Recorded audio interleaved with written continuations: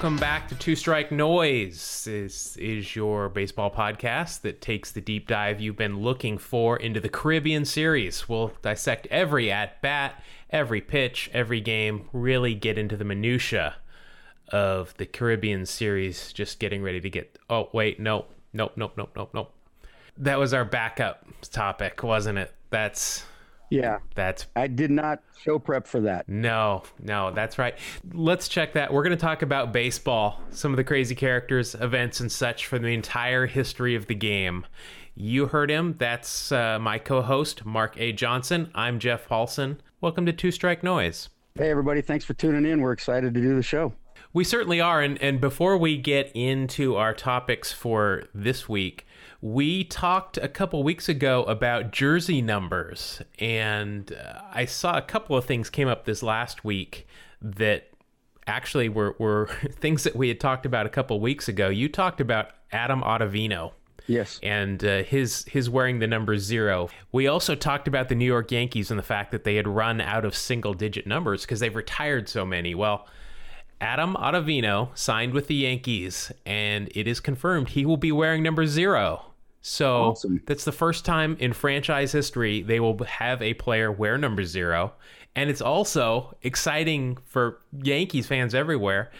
It's another single-digit number they can retire. They found another single digit. No fractions, no decimals. Good for them. Yeah, I'm excited for them. Now, can we call it the number O for Ottavino, or is that just too kindergarten? If Sadaharu O were playing today, would he wear number 0? I would hope so.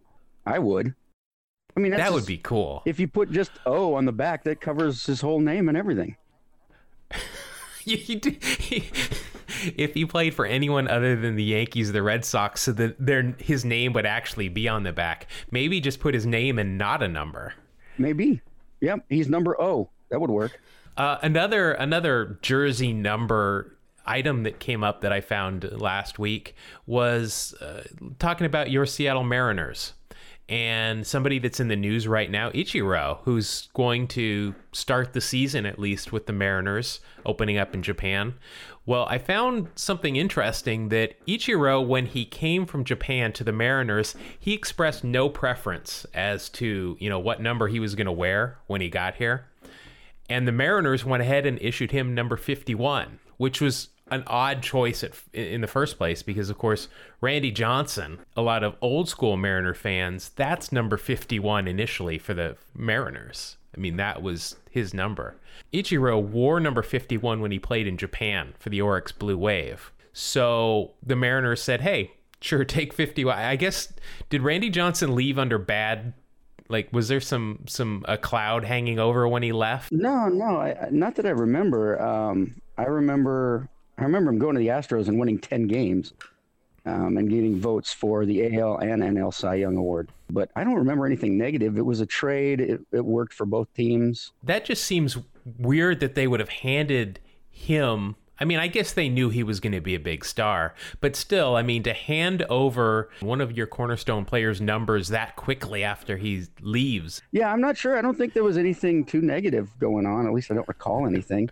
Randy's still beloved here in Seattle, and we even had a day honoring Randy Johnson a couple years ago. What's interesting is, again, with Ichiro taking that number that had been a big number for the Mariners, he initially hesitated, apparently. That's filling some big shoes, no pun intended, when you come in as a rookie, especially. Technically a rookie. Obviously, he had a stellar career in Japan, but as a rookie in Major League Baseball's eyes, in one of the most Japanese things that you'll read about baseball, to avoid insulting Randy Johnson, Ichiro sent him a personal message promising not to bring shame to the uniform. And bring shame he did not. He did not, no. One more thing that I had this week, I saw an interesting picture that doesn't have anything to do with jersey numbers, but just an old school early 90s I thought was a really cool picture, and I'll post it on Twitter and Instagram for everybody to see. It's a picture of Deion Sanders in a Yankees uniform and Bo Jackson in a Royals uniform. This is obviously taken, it's at Kansas City, I can see. Looks like it's during BP. They've both got batting practice jerseys on. And it's just an incredible picture to see these two sport athletes together. And both of these guys were larger than life. They were all over the media. You know, Dion was not a great baseball player. Bo was a superstar in both sports, which is incredible. Primetime had a couple of really awesome seasons, though. I know he hit 300 one year because I had him in Stratomatic, and he was an awesome hitter. I just always remember him being more so with the Reds and just kind of being okay. Yeah, no, he was obviously amazing from first to third, you know, and just the pure speed that he had. But he was left-handed with some power. And I remember he had 300 or 400 at bats one season where he hit 300. Let's see. So, yeah, 1992, he hit 304. He played in 97 games, 14 triples. Wow. Now, I don't remember that. That's amazing. Led the league, obviously. Yeah. 14 triples. Let's see, 52 strikeouts, 18 walks. Now, 52 strikeouts, though, in 300 at-bats, that's not too bad.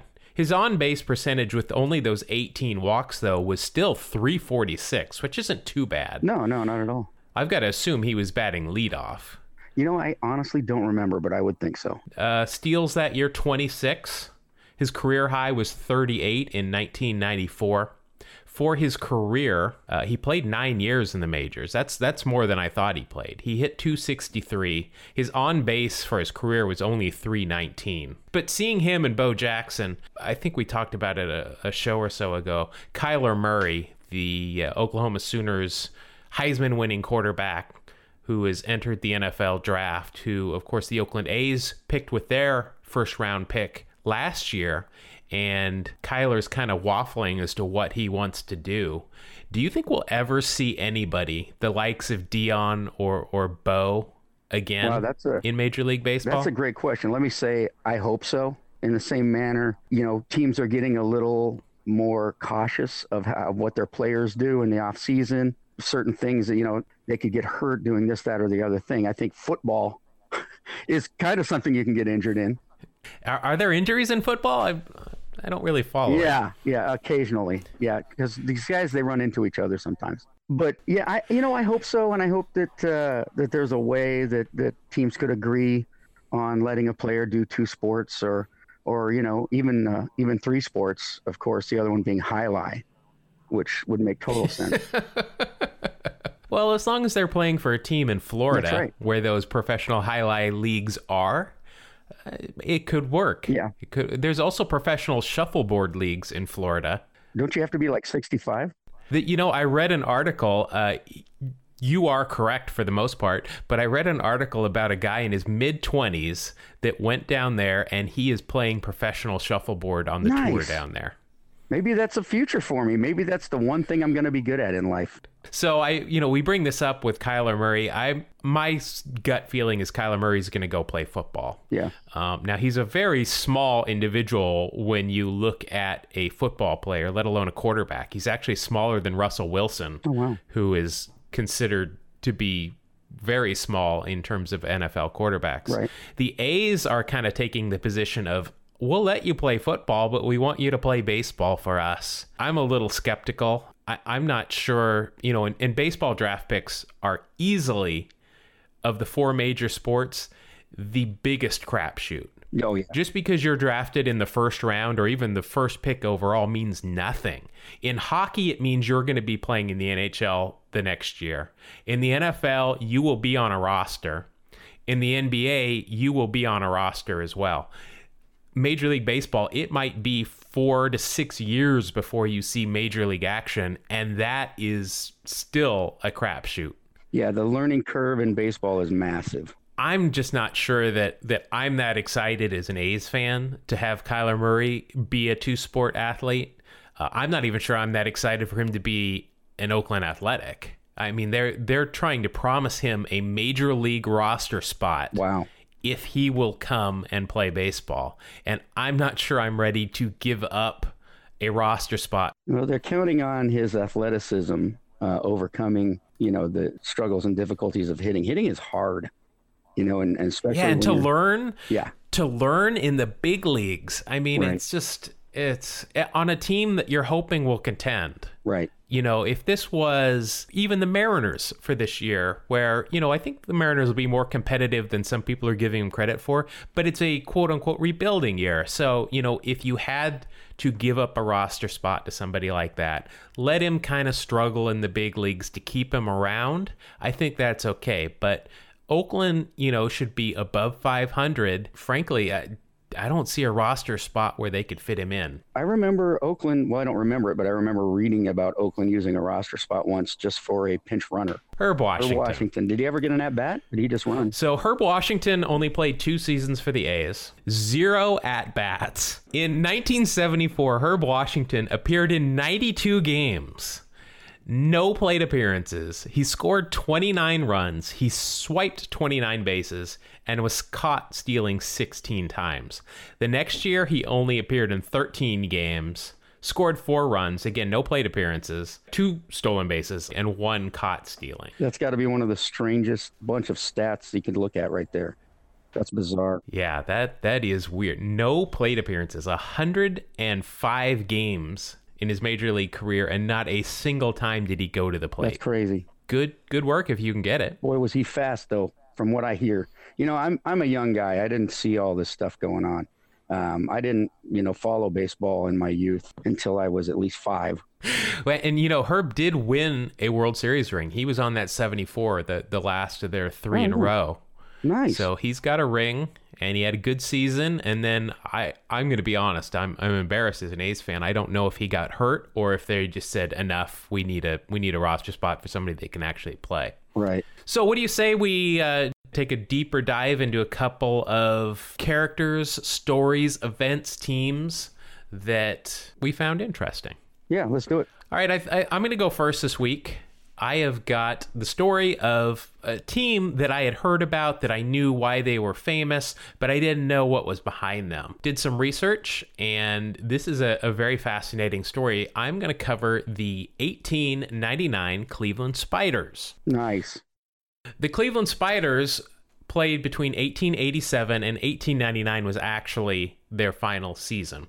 They played at the descriptively named National League Park for 2 seasons. I think that's the park when you buy a baseball video game, where they couldn't afford the license fee for Major League Baseball, so it's just National League Park. Yes, gotcha. After those 2 seasons, though, they upgraded to the even more nondescript League Park to be a little bit more inclusive. Right, so now they could play the American League, the National League, any league, really. And since they were in the American League, that's probably a good idea. Right. So they were not always known as the Spiders. They initially began as the Cleveland Forest Cities, which makes no sense to me. I'm assuming that was a nickname of Cleveland at that time, the Forest Cities, but I don't know. Just like if Seattle were the Emeralds instead of the Mariners. Or will they be the Emerald Cities? And then they could have a Wizard of Oz themed motif, their alternate jerseys. Yeah, I'd be looking forward to that, let me tell you. So they were also known as the Cleveland Blues, which would still actually play as a good nickname for a team from Cleveland. Then they officially became known as the Spiders when they moved to the National League in 1889. The club was owned by 2 brothers, Frank and Stanley Robinson. Now, this franchise was actually pretty good when they moved to the National League. In 1891, they signed up a rookie named Denton True Young. Now, this kid is awesome as far as I can tell. He was so good, they gave him a cool nickname, as they were wont to do in that age. They called him Cyclone. Nice. 2 syllables. They wanted to be able to spit that nickname out, so they shortened it to Cy. So they called him Cy Young, which is a great name for a pitcher, but I think it probably puts a bit of pressure on them to have the same name as the award given out to the best pitcher each year. Right. Well, no, I looked up the guy's stats, and he's pretty good, so I guess it worked for him. Right. And when did Cy Young pitch again? Let's see. He pitched around this time. We might be talking about the same guy. Yep. This is the Cy Young, of course. So Cy Young is on the Cleveland Spiders. So that tells you that this team is pretty good. Even if they sucked at one point, you could put him out there on the mound every 2 or 3 days back in the 1890s. And they probably went every 2 or 3 days, and you'd probably, be within reach of the pennant. Oh, yeah. So Cy Young, though, was not the only awesome player on this team. They had a second baseman by the name of Cupid Childs, who is a lifetime 300 hitter, and I'm guessing was smooth with the ladies, because I'm sure his first name was not really Cupid. He could have been the guy that found, set up all the other guys with girlfriends or dates or something like that. Cupid. He could. Well, then he would have been named Wingman Childs. Even back then, they had wingmen? Oh, yeah. Oh, that's awesome. Yeah. So the Spiders had good success throughout most of the 1890s, which included a win in the 1895 Temple Cup Series against the Baltimore Orioles. Now, you know the Temple Cup, don't you, Mark? Oh, boy, I've been to as many Temple Cup games as anyone could say. I love them. I've got all the DVDs and books about the Temple Cup. But so the Temple Cup in 1895, though, is actually well known because of the rowdy fans who pelted the visiting team for each game with eggs and sticks from the stands. So I don't know if the Orioles and the Spiders just maybe they had beef during the regular season. People are throwing sharp objects from the stands.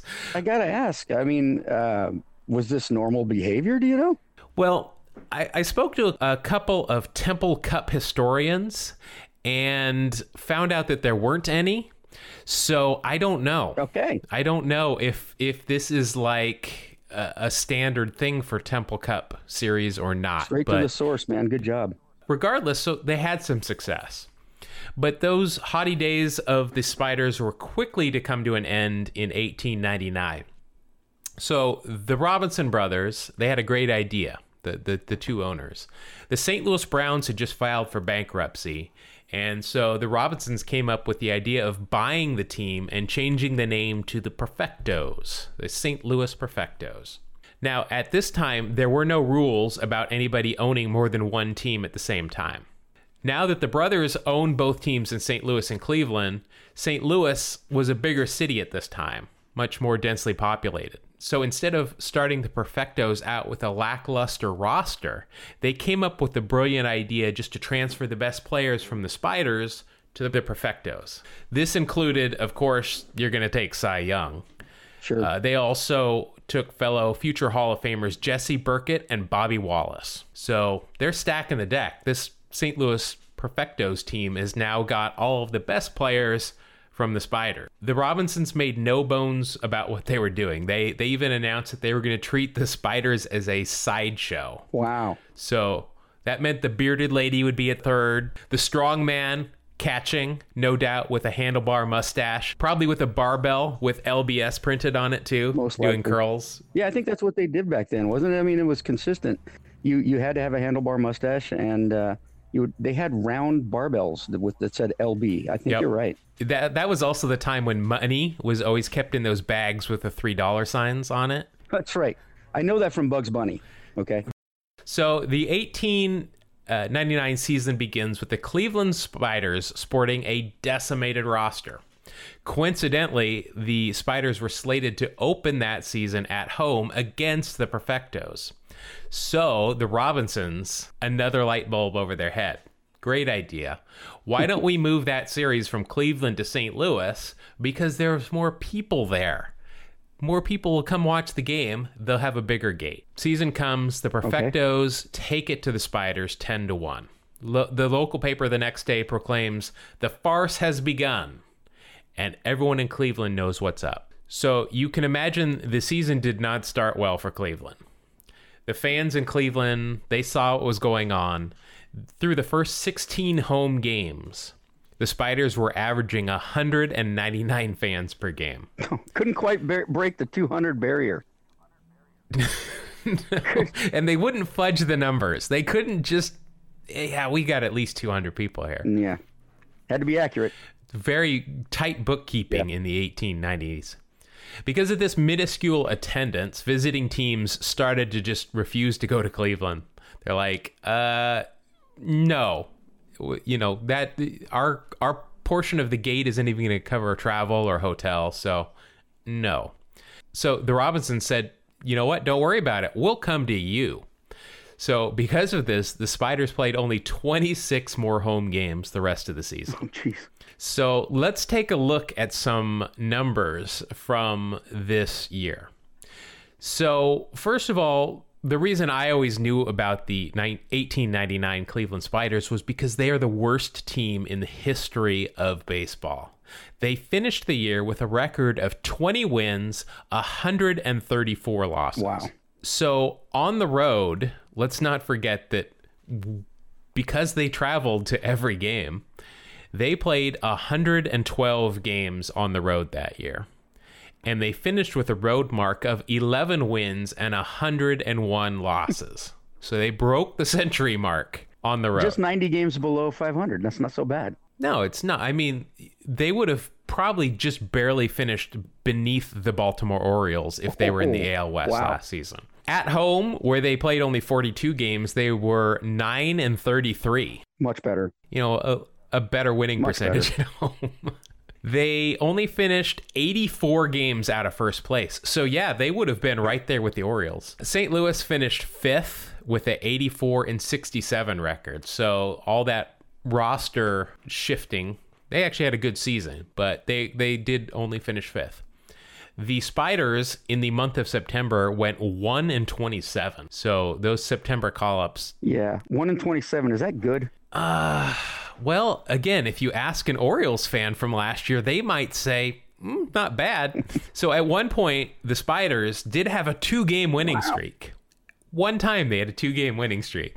So they're wrapping up. They get that second win, and they're shaking hands, and they're probably just thinking, we got this, man. We got this figured out now. Watch out, world. Here we come. Spider opponents scored 10 or more runs 49 times. Ouch. Yeah, that's 490 runs at least given up in those games. Wow. Pitchers Jim Hewley and Charlie Nepper.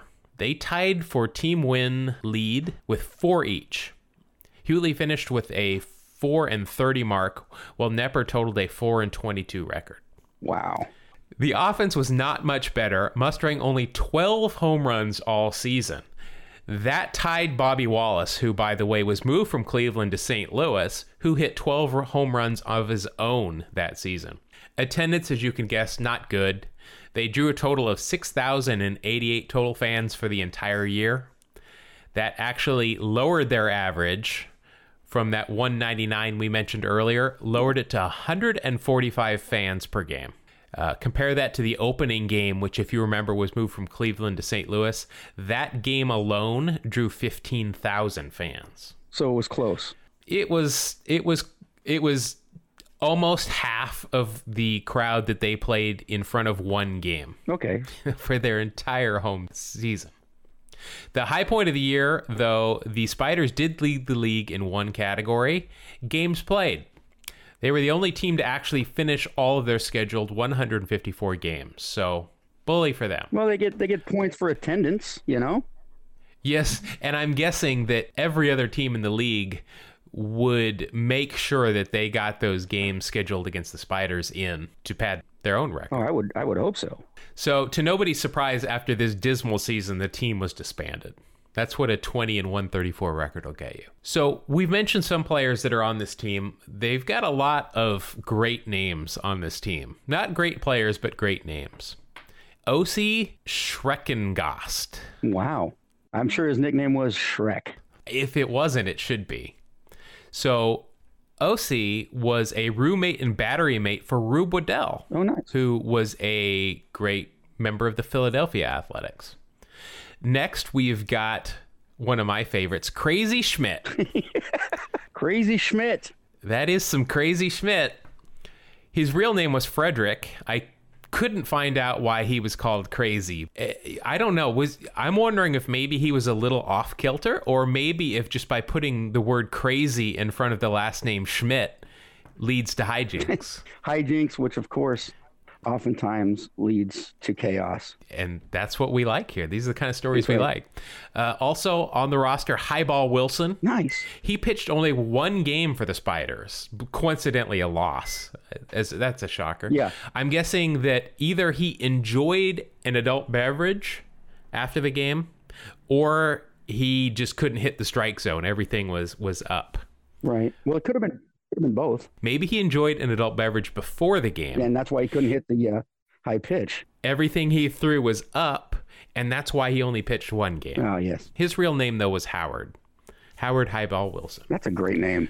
It is a good name. I think Highball is a good nickname. Maybe not for a pitcher. Next, Chief Zimmer. Interesting guy, the Chief Zimmer. First, he was known as the finest defensive catcher of his day. But he's even more interesting off the field. He created a very successful baseball board game. Wow. He was a representative of the precursor to the Players Union, as well as he owned a successful cigar business that he would promote while on the road. So despite being nicknamed Chief, though, he was not Native American, but he was the head of the Poughkeepsie Indians Baseball Club at one point. So they called him Chief, and it just stuck with him throughout his career. Huh. Next on our roster of quirky names is Harry Lockhead, which happens to be my porn name. Now, is that Harry H-A-I-R-Y or H-A-R-R-Y? Well, for me, the way I spell it, yes. But the Harry Lockhead that was on the Spiders is the traditional Harry, H-A-R-R-Y. Ah. Next, we've got Sport McAllister. Now, Sport, beyond sounding like he should have been a play-by-play announcer for the radio broadcast of the Spiders, he played all 9 positions throughout his career, including he umpired a game when there was concern that the crowd might get a little upset with the scheduled umpire for the game. The final player that I'd like to highlight, his name was Louis Sockalexis. He was known as the Deerfoot of the Diamond, and he was actually Native American. Nice. And he's thought to be the first actual Native American to play baseball professionally. Now, this is a story that I find interesting here. I can find no confirmation about this. When the Cleveland Naps changed their name to the Indians in 1915, it was reportedly to honor Sockalexis. Oh, wow. I have no idea if that's true. And, you know, it's a good story if it is, but or were they like, hey, remember that Indian that was on that really bad team in 1899 here? Why don't we honor him and name this team after him? Because he did so much for the community. He did a lot. He did a lot of work off the field. Yeah. It's a good nickname, Deerfoot of the Diamond. Yeah, that's good. I still got to stick with Highball. I think I want to go by Highball from now on. All right. Well, then in the next intro to the next show, I will introduce you as Highball. And I will probably have forgotten I said that. So that's what I have got on the history of the worst team in Major League Baseball, the 1899 Cleveland Spiders. That was outstanding. I had heard of how bad they were, but it's good to get a little more insight. That's what we do here. Now, I understand you have got some information on a team that probably most people have heard of, but might not know the entire story.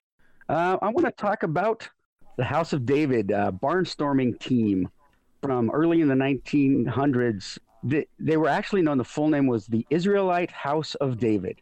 And you may have heard of these guys. And you've seen pictures, I imagine, of these. They look like mountain men out there with big scruffy beards and hair that was, down to their shoulders and so on. That was the House of David. And not too dissimilar from the way that a lot of players have started to look in the last 5 to 7 years. Yeah. I've seen some House of David looking guys out there.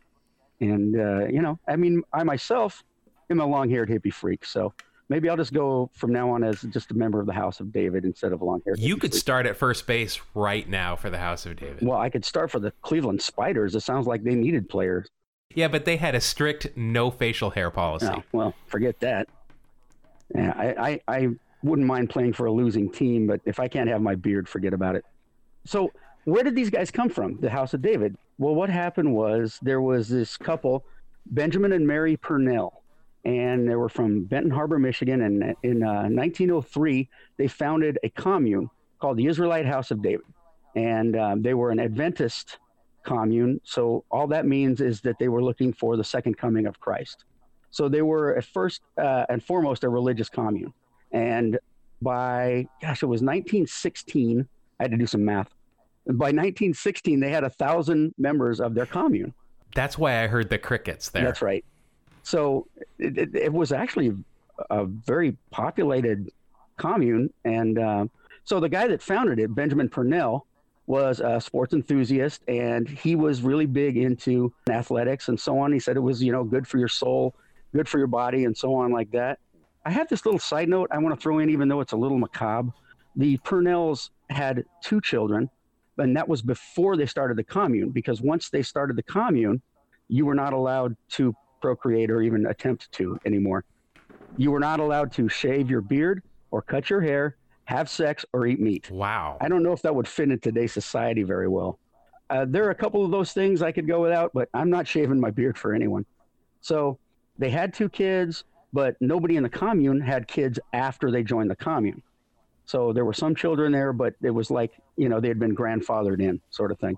So they actually had one of their kids, and this is terrible, died in a firework factory explosion. Now, the reason I bring that up is because what a way to go, man. I mean, do you think if I was going to go, if I had to pick the way I was going to go, if everybody wants to go, pass away in their sleep quietly. If not that, I want to get blown up in a fireworks factory explosion, because that's just awesome. Can you imagine if people talking about, remember that guy got blown up in a fireworks explosion?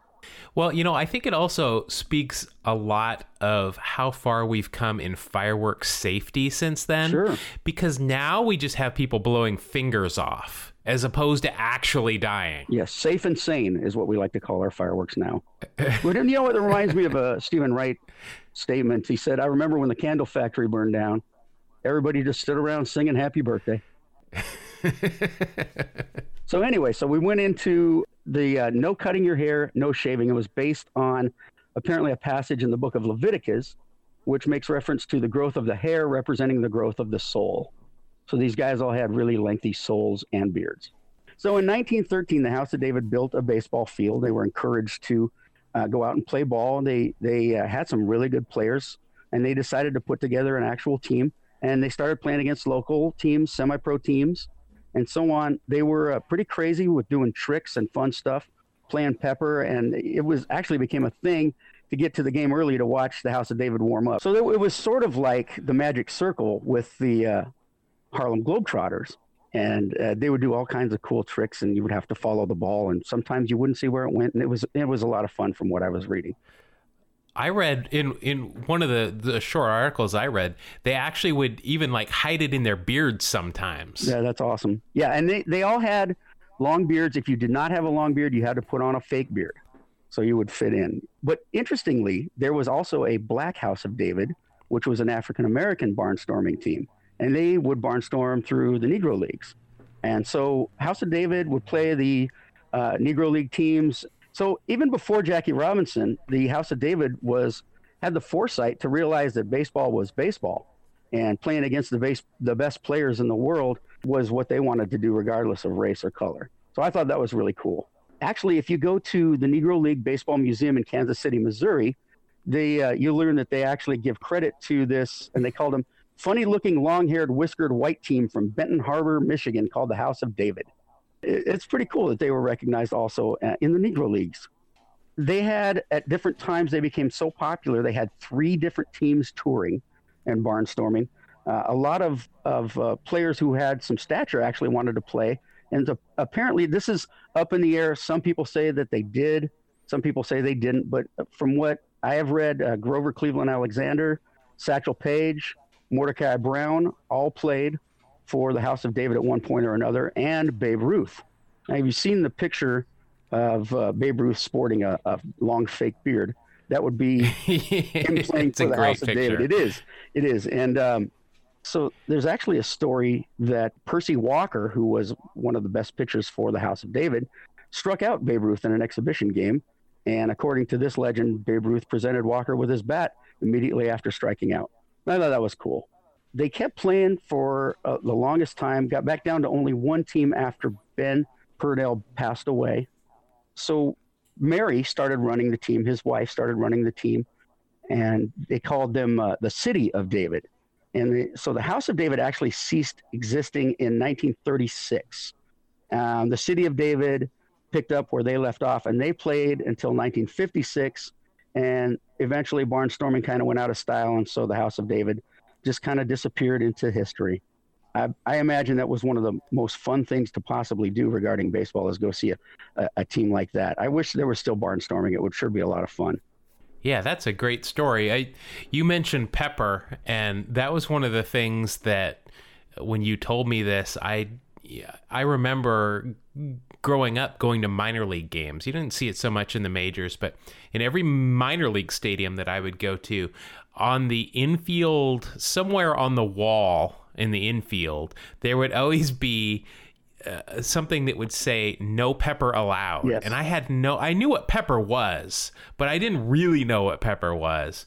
And then I, read some stories about the House of David when you told me about this. And, they would get in those circles and do these things, but, they were doing some really cool things, but they were tearing up the infield because they're wearing their spikes. Oh, I see. And so they would just ruin the fields, and that is where No Pepper came from, so that nobody would disrupt screw up the field before a game. Yeah. Wow. So, okay, that makes sense because you're doing a lot of stepping and reaching and okay, yeah. That's interesting. I always saw the signs, but I didn't know why.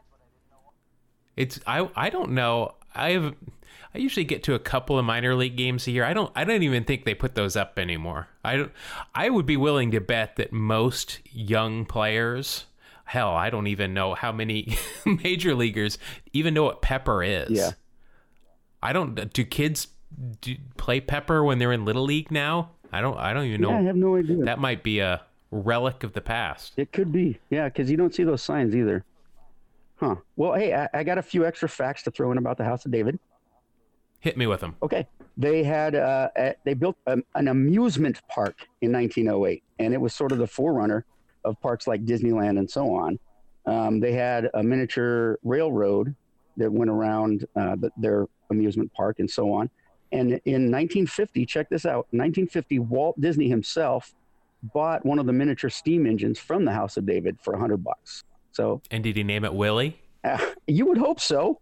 A couple other notes. Sugar cones were first sold in quantity out of the House of David's amusement park. They came up with sugar cones to hold their ice cream concessions. Here's interesting. The House of David was ahead of its time as far as not just baseball, but bowling. Okay. I kid you not. The House of David received the country's first patent for automatic pin setters. Okay. Is that crazy?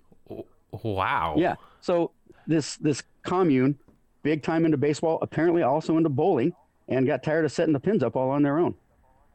Well, I imagine with all of the things that they're not allowed to do, you play baseball all day, but once the sun goes down, you might get bored, so go bowling. There you go.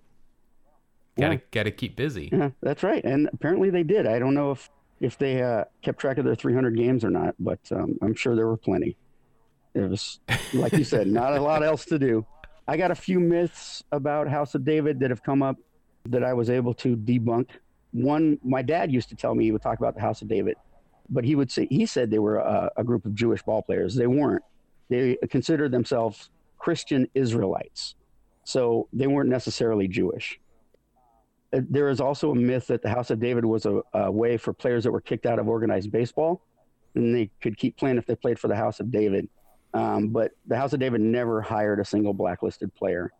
So that's all a load of hooey as well. There is a famous one-armed baseball player named Pete Gray. And if you look him up, you can see some pictures. He actually was missing his entire arm. He played for the House of David before he played in the big leagues. So a lot of interesting stuff. I know that facts get diluted over time, so I can't really vouch for all these things being 100% true.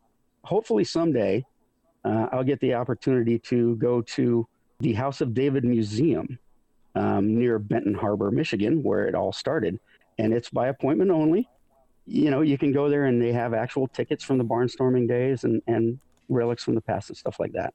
It's one of those, like I said, one of those teams that I had heard about. You see the pictures. I mean, the pictures are what most people see because those are so famous with all that hair. Yeah, all that hair. I could see how you could down their backs and easily put a ball in there. I wonder if they ever pulled off a hidden ball trick by just putting it in their beard and then just tagging somebody. Yeah, it's highly possible. I mean, they were a goofy bunch of guys. All right, well, that's very interesting. Thank you very much. Now is the time of the show where we like to do a little something called Second Best. Your second best, better than most of the rest, not better than number one. Number one is better than anyone. So, first of all, please, all the emails asking about the Second Best theme song, it is will be coming out very shortly on iTunes and every other major platform. The requests and it's just been overwhelming. It is an incredible song. It's an amazing song. It's you just want to sing along and it sticks in your head. It's great stuff. Well, we're gonna release it so everybody can, if you just can be patient, we will get that out there. But what Second Best is, it's where we come up with a topic and we will certainly tell us what we think the best answer is, but beyond that we want to go a little deeper and find out what we think the second best answer is. So the rules of the game are one of us will go. I'm gonna go this week, and Mark does not know what my topic is. So I will tell him what my topic is, and then I'll give him a little time to go in the corner and scratch out some notes for his answer while I give you my answer, and we'll see what we can come up with. So today's topic is a topic that we will definitely do an episode just on this topic, but we're gonna play it short form here today. And I want to know, Mark, what you think the second best baseball movie of all time is. Okay. I can do that. So while you think about that, I'm going to tell you what mine is. I'm going to tell you what I think the best baseball movie of all time is. For me, that would be The Natural. Oh, yeah. I put The Natural up there as one of my favorite just movies of all time.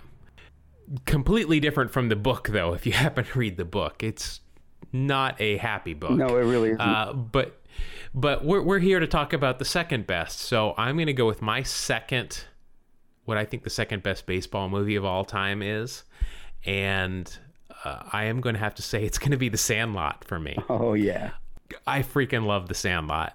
I actually just saw something about Wendy Peppercorn earlier today. And there is just nothing about this movie that I don't like, except for maybe The Sandlot 2.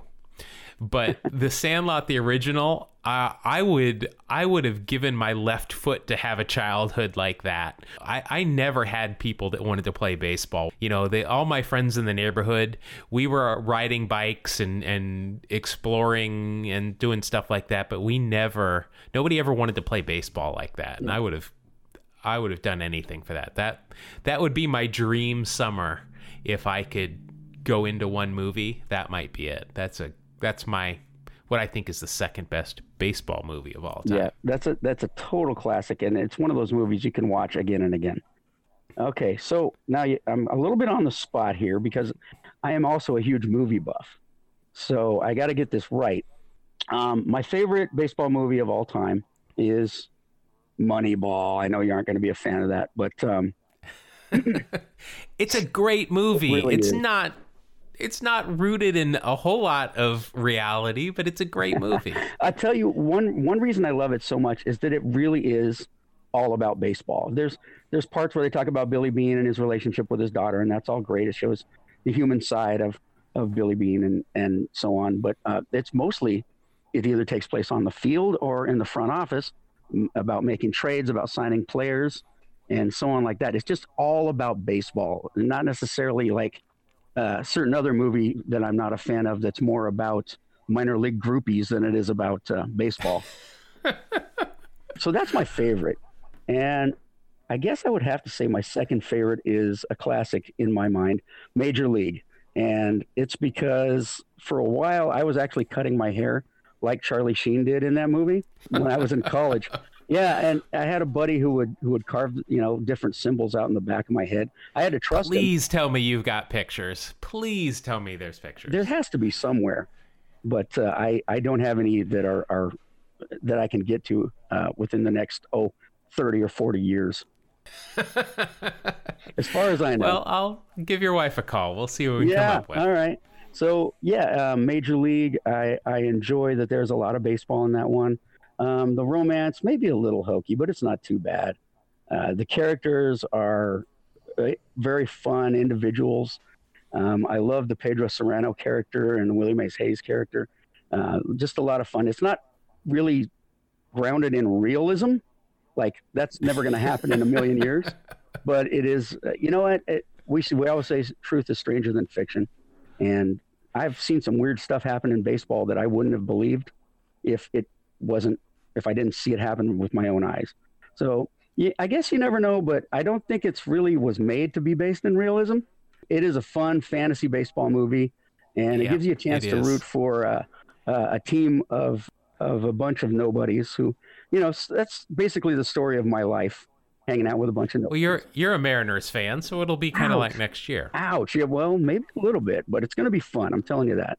As fun as Major League, probably.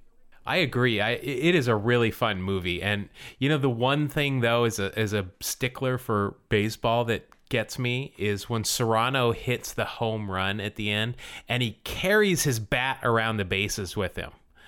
Because technically, as soon as he touches first base, he's out. You can't carry the bat. Oh, geez, yeah. But no, for real, though. That is a good movie. It's, like you said, not really based in reality, but it's a fun movie that non-baseball fans can enjoy baseball with. Plus, I got to say, I probably quote that movie. That might be one of my top 5 quoted movies just as I'm living my life. Yeah. And not even when I'm watching a baseball game. Well, what's interesting is I actually remember seeing a trailer or a preview for Major League, and it had a scene in the preview that wasn't in the movie. And I always thought that was really weird. It was somebody hit a home run off of Rick Vaughn, and the catcher came out and said, "Hey, don't worry, that ball wouldn't have been out of most parks." And he says, "Name one." And he goes, "Yellowstone." So, but that wasn't in the movie. It was only in the preview. They're going to have to come out with an extended director's cut. There's some weird stuff about that movie. When we do a show on movies, I'll give you some pretty interesting stuff about that movie. So just looking quickly at the cast of Major League, 2 names jump out in terms of the real baseball world. Actually, I guess 3, because Bob Uecker. Oh my! Yes. I mean, there's going to be a show just on Bob Uecker alone, because Bob Uecker is gold.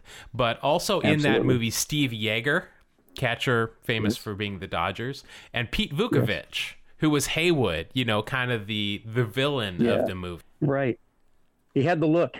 All right. Well, those are 2 great movies. I will concur with both of them in terms of being up there as best movies. As an A's fan, I take Hardball with a big grain of salt, but I love all of the real footage they use. They use Bill King and Ken Korak's radio calls. I'm a big fan of that. But good job. Thank you. And interestingly, I just want to throw one more baseball movie out there because we didn't mention it. Honorable mention for me, A League of Their Own, a classic. All right. Well, thank you, Mark, for enlightening us about House of David. That was very entertaining. I hope everybody likewise will go out and start looking for a Cleveland Spiders hat. I wish there was one. I would buy one. In fact, next time I coach Little League, I'm going to try and talk the team into calling themselves the Spiders. The Spiders. Nice. Yeah. Very nice. In honor. Well, with you on the staff, they will no doubt have a better record than the actual Cleveland Spiders. Yeah, I'm planning on winning a few more games. All right. Well, thank you for listening. Just a reminder, you can follow us. We love to post all of the stuff that we talk about, pictures, links, all of that we like to put on our social media. You can follow us at Two Strike Noise on Twitter, and that is a TWO, Two Strike Noise, as well as on Instagram. Likewise there, we are Two Strike Noise. And with that, we will bid you adieu and hope to see you next time on Two Strike Noise. Thanks for listening, everybody. Have a great day.